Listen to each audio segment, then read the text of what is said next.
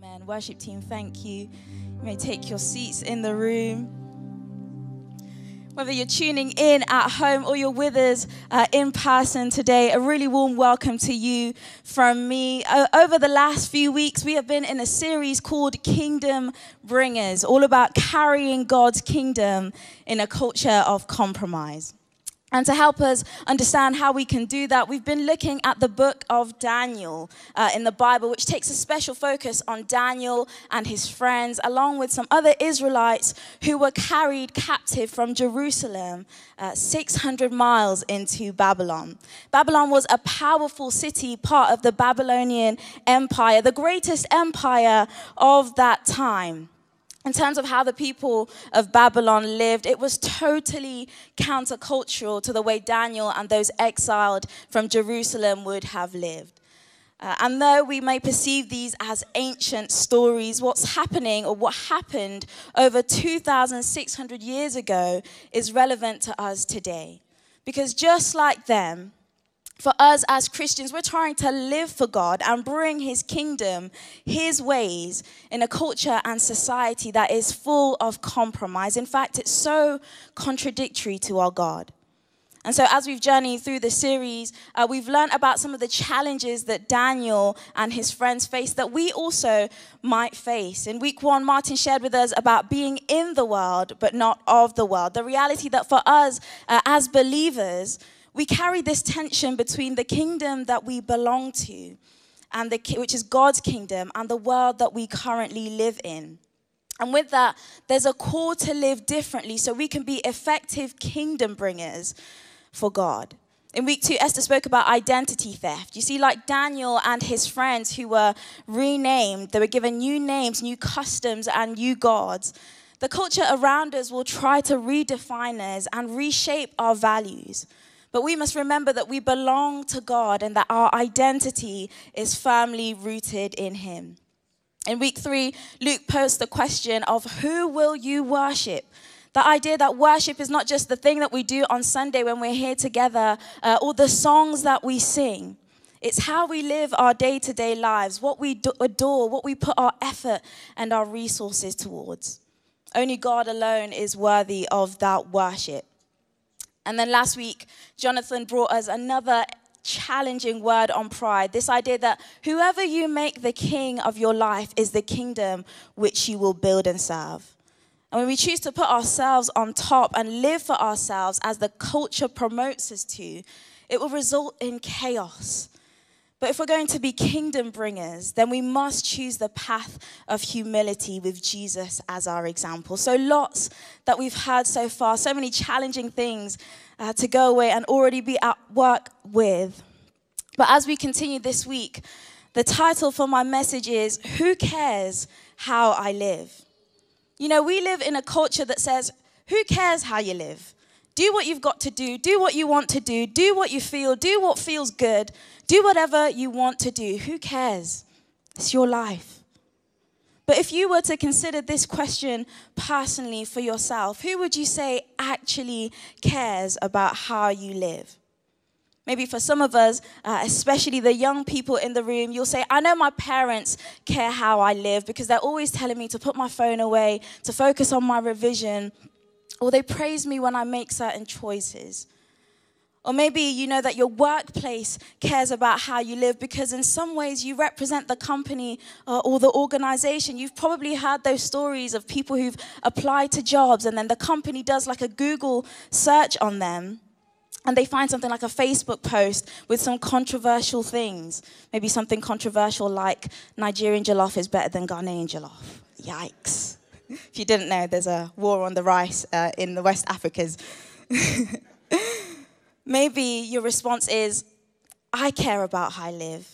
Maybe you care about how you live because you're conscious that there are children in your home who don't just listen to what you say, but they do as you do. And so you want to model something positive to them. You know, often we're driven in certain ways of living because we've made someone's opinion about how we live matter to us. And in some ways that can be helpful, but in other ways it can be very problematic. It can lead us to live very busy lives where we're constantly striving to do more, striving to accomplish more, trying to be more, because the culture measures our worth by our accomplishments. It can lead us to live mass lives where we're one way in the public space and then we're another way in the private space because we're after protecting our reputation. It can lead us to live insecure lives, striving for the approval of others. You know, on the other side, because we live in a world where there are so many challenges to well-being, so much depression and anxiety and loneliness and so many other things, perhaps the prevailing voice in our culture, and maybe even for some in this room, is that nobody cares how I live. In fact, nobody cares about me. Perhaps someone walked in here today, or you're tuning in from home, and you felt for a while that nobody cares. Maybe you found yourself in this place of despair and loneliness where you've had really dark questions like, would it matter if I was no longer on this earth? Firstly, let me reassure you today that you matter. Your life matters. And your life matters not just to other people. Your life ultimately matters to God. There is a God who had you in mind before you were even in your mother's womb, who says that you are fearfully and wonderfully made by this God who makes no mistakes. He cares about you. And today his invitation is for you to come to him. And for all of us, whether we know it or not, God cares about us. He cares about us because he created us in his image and in his likeness, and therefore we are immensely valuable to him. He loves us. And you know, when you love someone, it doesn't just matter to you that they are alive, it matters to you how they're living.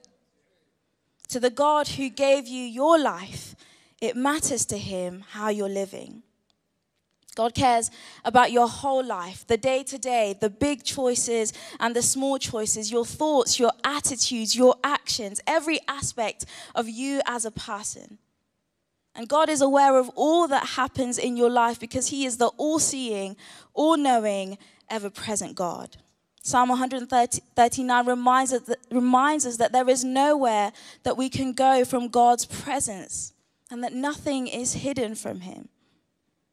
And for some of us, that's a sobering thing to hear because maybe for a while we've been living as if God doesn't see and know all. And maybe you say in your heart, there's just some things in my life that I would rather nobody ever saw. Often the way the culture wants us to live and think is that there is no God, at least not one who cares about the details of our lives. But in a world where abuses and injustices often go unseen and unresolved, we need to be aware that there is a God who sees it all. In a world where there is so much noise and so much confusion, we need to be aware that there is a God who knows it all. In a world where there is so much loneliness and isolation, we need to be aware that there is a God who is an ever-present help and he cares. And so as we come to today's passage in Daniel 5, we're going to see God using Daniel to hold a king to account. And how God, seeing all in our lives, should impact the way we choose to live as well. So just to set some context, between Daniel 4, which we looked at last week, and Daniel 5, which we are in this week, around 25 to 30 years have passed. And Daniel has lived to see the passing of the throne from one person to another. So King Nebuchadnezzar has died, and now Belshazzar is king of Babylon.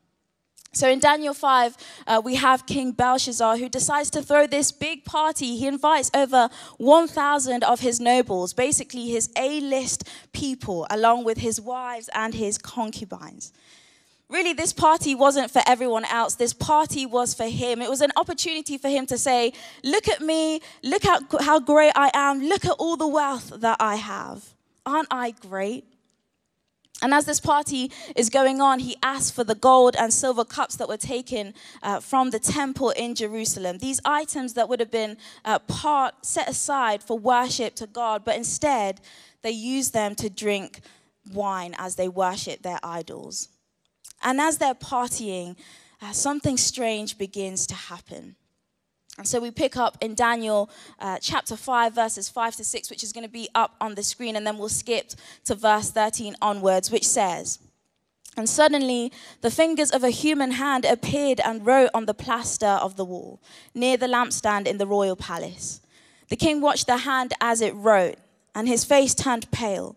And he was so frightened that his legs became weak and his knees were knocking. So Daniel was brought before the king, and the king said to him, 'Are you Daniel, one of the exiles my father brought from Judah? I have heard that the spirit of the gods is in you, and that you have insight, intelligence, and outstanding wisdom. The wise men and the enchanters were brought before me to read this writing and tell me what it means, but they could not explain it. Now I have heard that you are able to give interpretations and solve difficult problems. If you can read this and tell me what it means, you will be clothed in purple and have a gold chain placed around your neck, and you will be made the third highest ruler in the kingdom.' Then Daniel answered the king, 'You may keep your gifts for yourself and give your rewards to someone else. Nevertheless, I will read the writing for the king and tell him what it means. Your Majesty, the Most High God gave your father Nebuchadnezzar sovereignty and greatness and glory and splendor. Because of the high position he gave him, all the nations and the peoples of every language dreaded and feared him. Those the king wanted to put to death, he put to death, and those he wanted to spare, he spared, and those he wanted to promote, he promoted, and those he wanted to humble, he humbled. But when his heart became arrogant and hardened with pride, he was deposed of his royal throne and stripped of his glory. He was driven away from the people and given the mind of an animal. He lived with the wild donkeys and ate grass like the ox, and his body was drenched with the dew of heaven, until he acknowledged the Most High God is sovereign over all kingdoms on earth and sets them over anyone he wishes. But you, Belshazzar, his son, have not humbled yourself, though you knew all this. Instead, you have set yourself up against the Lord of heaven. You had the goblets from his temple brought to you, and your nobles and your wives and your concubines, and you drank wine from them. You praised the God of silver and gold, of bronze, iron, wood, and stone, which cannot see or hear or understand. But you did not honor the God who holds in his hand your life and all your ways. Therefore, he has sent the hand that wrote the inscription. And this is what the inscription said: Mene, Mene, Tekel, Parsin. Here is what those words mean. Mene, God has numbered the days of your reign and brought it to an end. Tekel, you have been weighed on the scales and found wanting. Peres, your kingdom is divided and given to the Medes and Persians. Then at Belshazzar's command, Daniel was clothed in purple. A gold chain was placed around his neck, and he was proclaimed the third highest ruler in the kingdom. That very night, Belshazzar, king of the Babylonians, was slain, and Darius the Mede took over the kingdom at the age of 62. Wow. What a striking and intense account we've got going on there. Firstly, can you imagine that this might be you, that you're going about your day-to-day life? Maybe you're doing the washing or you're with your friends, and suddenly a hand appears and writes on the wall. Like, how scary would that be? Where I'm from in Colville, we have a bit of slang like we would in Coventry, and what we would say is, I would peg it, meaning I would make a run for it. Unfortunately, for the king, he wasn't pegging it anywhere. Because he was so pale and frightened, his legs became weak. He was paralyzed by fear. You know, if you're familiar with the phrase, the writings on the wall, then you know it means something along the lines of impending doom or difficulty is coming. It's like a warning sign that something unfortunate is about to happen. And that saying actually originates from this passage. I'm sure this probably doesn't apply to any of you guys, but I don't know if you've ever watched one of those movies where there are some teenagers and they're having a party in this random house and some crazy things are going on, and then they hear the police sirens. And suddenly, everybody sobers up and begins to peg it to the exit. You know, if you've not done anything wrong, you don't need to be panicked by a police siren. But if you know that you're in the wrong, then you know you're about to be held accountable. And this was that kind of moment for Belshazzar. Like, it was all fun and games until the sirens sounded, until the writings were on the wall. Someone came to hold him accountable, and it was God. Although he may not have been able to understand the whole situation, he knew that the party was over because something in his heart and something in his conscience was gripped. You know, during the series that we've been going through, we've learned about the meaning of Daniel's name, which is God is my judge. And the role of a judge is to look at situations that are before them and to call a verdict, to make a decision of the outcome. And here, God had seen all of Belshazzar's life and had come to call a verdict. For Belshazzar, it was too late. Daniel called him and said, you knew what happened to your father. You knew what happens when you live in pride and arrogance, as if there is no God, yet you didn't humble yourself. You didn't honor God. You knew better, but you didn't do better. Therefore, God has come to humble you. He's brought your reign and your empire to an end. And for all of us, there's a strong message to receive from Belshazzar's life.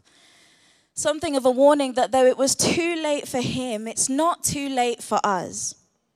It's not very often that we take time to consider that we will one day be held accountable by God for how we have lived.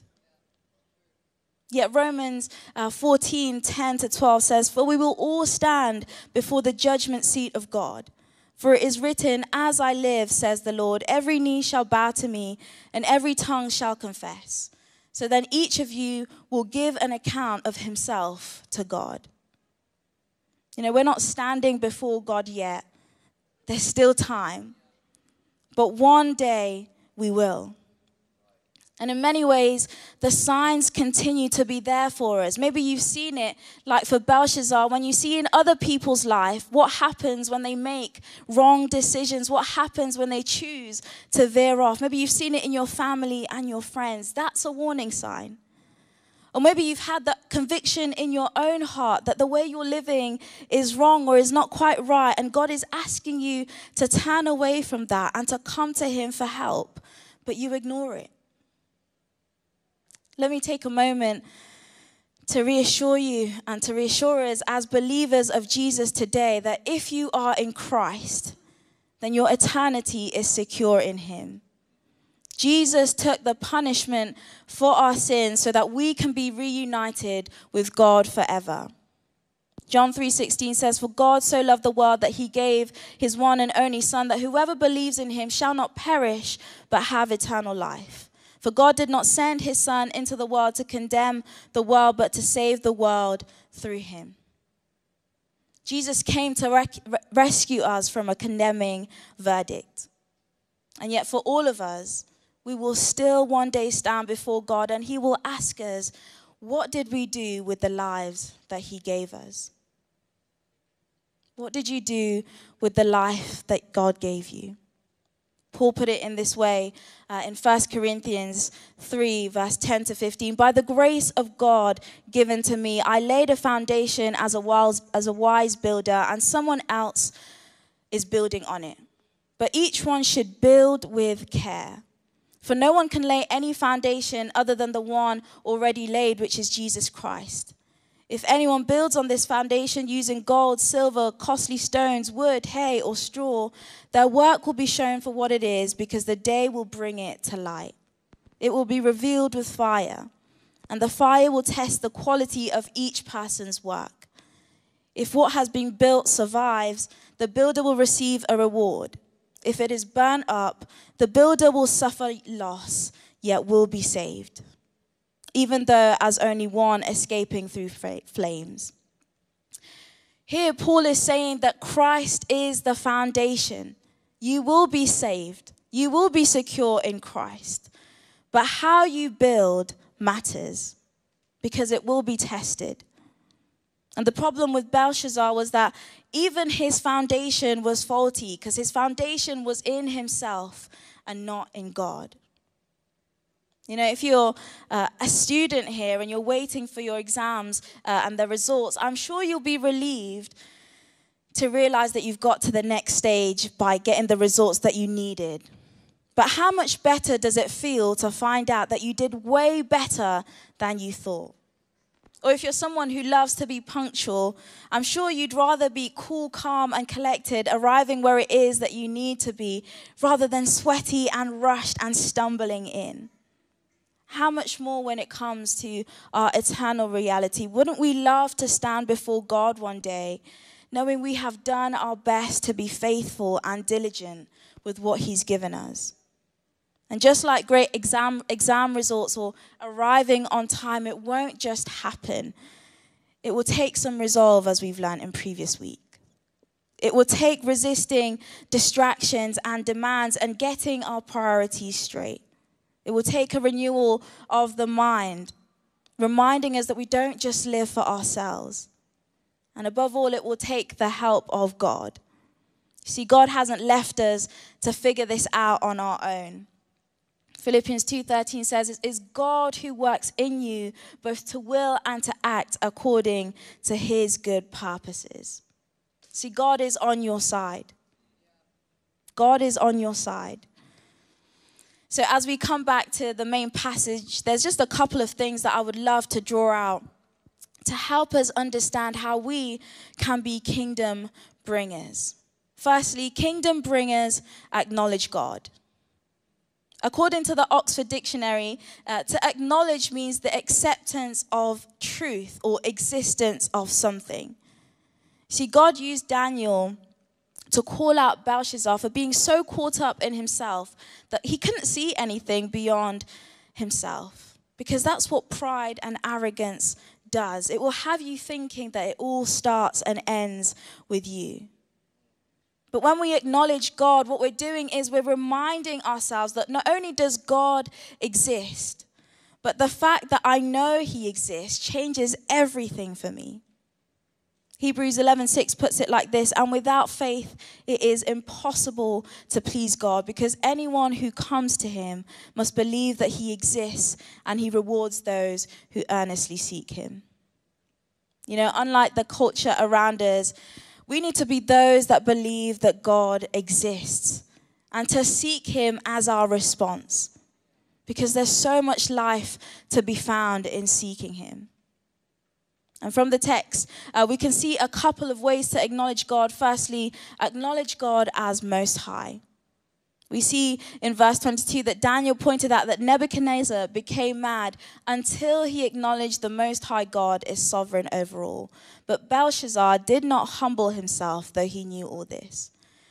And last week, Jonathan unpacked so well what it looks like for us to choose humility instead of pride. So I would highly recommend that you go back and listen to that. But ultimately, if we're going to be kingdom bringers who acknowledge God as Most High, then it will require us to walk in humility. Secondly, you can acknowledge God as provider. From verse 18, Daniel begins to point out that everything that Nebuchadnezzar got, all his success came from God. God gave it to him just like He gave it to Belshazzar. And when we choose to acknowledge God as provider, what we're saying is, God, it all comes from You and it all belongs to You. I'm not the owner, I'm the steward. My money, my children, my career, they belong to You. And that means that we remember to thank God. We remember to seek His will in how we live and how we manage the things that He's given us. And we hold things loosely because we know that our security doesn't ultimately come in what God gives us. It comes in Him. Which is why even for Daniel, he was able to say no to the promotions from Belshazzar, because it was a declaration that it's not what people have to offer me that moves me. It's the purpose of God in my life and the assurance that He will provide. Thirdly, you can acknowledge God as judge. For Belshazzar, because he didn't consider God as judge, even the sacred items were misused for his own pleasure. but those that know that they will be held accountable for their choices think more carefully about their choices. Can I invite the band to come up? Secondly, we learn from this passage that kingdom bringers grow in wisdom and understanding. You see, time and time again, Daniel is recognized by others as having insight, intelligence, and outstanding wisdom, especially by those who don't even believe in God, in his God. His wisdom and his understanding set him apart from the wisdom of the world. Proverbs 9:10 says, "The fear of the Lord is the beginning of wisdom and knowledge of the Holy One is understanding." The idea of the fear of the Lord here is about having that right view of God. That doesn't mean you run away from God scared, but that you move towards him with reverence. You approach him correctly. You realize how great and wonderful he is, and so you seek to approach him honorably. From Proverbs, we learn that wisdom isn't necessarily about what you know, but it's about who you know. The Bible even calls Christ, Jesus, the wisdom of God. You see, people who are seeking to grow in wisdom are seeking to know God through relationship with him. And as we learn more about God through relationship, wisdom also means we walk in obedience to him. Like Daniel, we choose the ways of God even when the world is drawing us to compromise. See, wisdom is knowing better and doing better. Finally, as I come to a close today, kingdom bringers are led by the Spirit of God. Though Belshazzar didn't quite get it right, he knew that there was something different, a different spirit in Daniel, which we understand to be the Spirit of God. See, the Spirit of God in Daniel set him apart to do what others couldn't. Church, we need the Holy Spirit. The Bible speaks so much of the work of the Holy Spirit in us. The Spirit of God in you and I will testify that we are children of God, and therefore we are loved and secure in Christ. The Spirit of God will enable you, like it did Daniel, to walk in boldness and courage when the culture around you is fearful and terrified. The Spirit of God in you will lead you to know God so that you can grow in wisdom and understanding. And the Spirit of God in you will enable you to not only resist the fleshly desires in you and to not compromise, but instead to live for God. And our role as those who are filled with the Spirit of God is to follow the leading of the Spirit.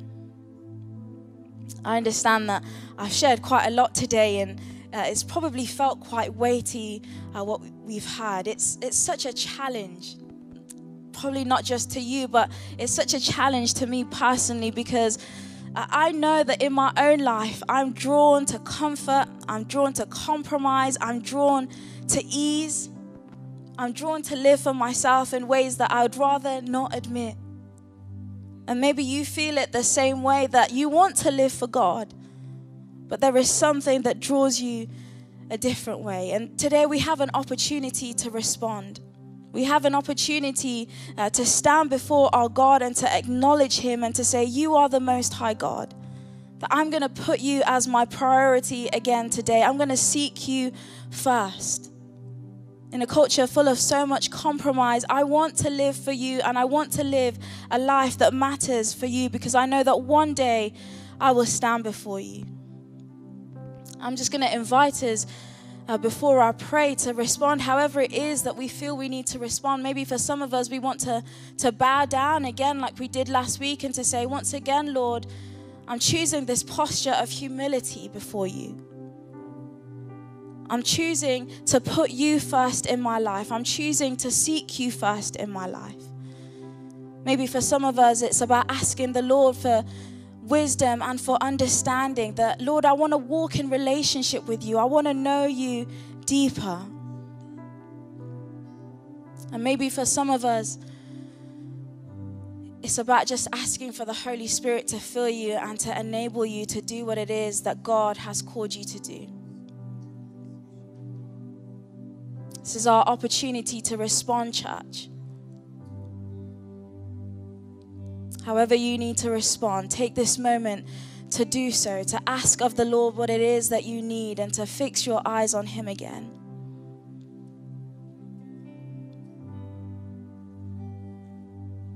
Jesus. Jesus, we humble ourselves before you today.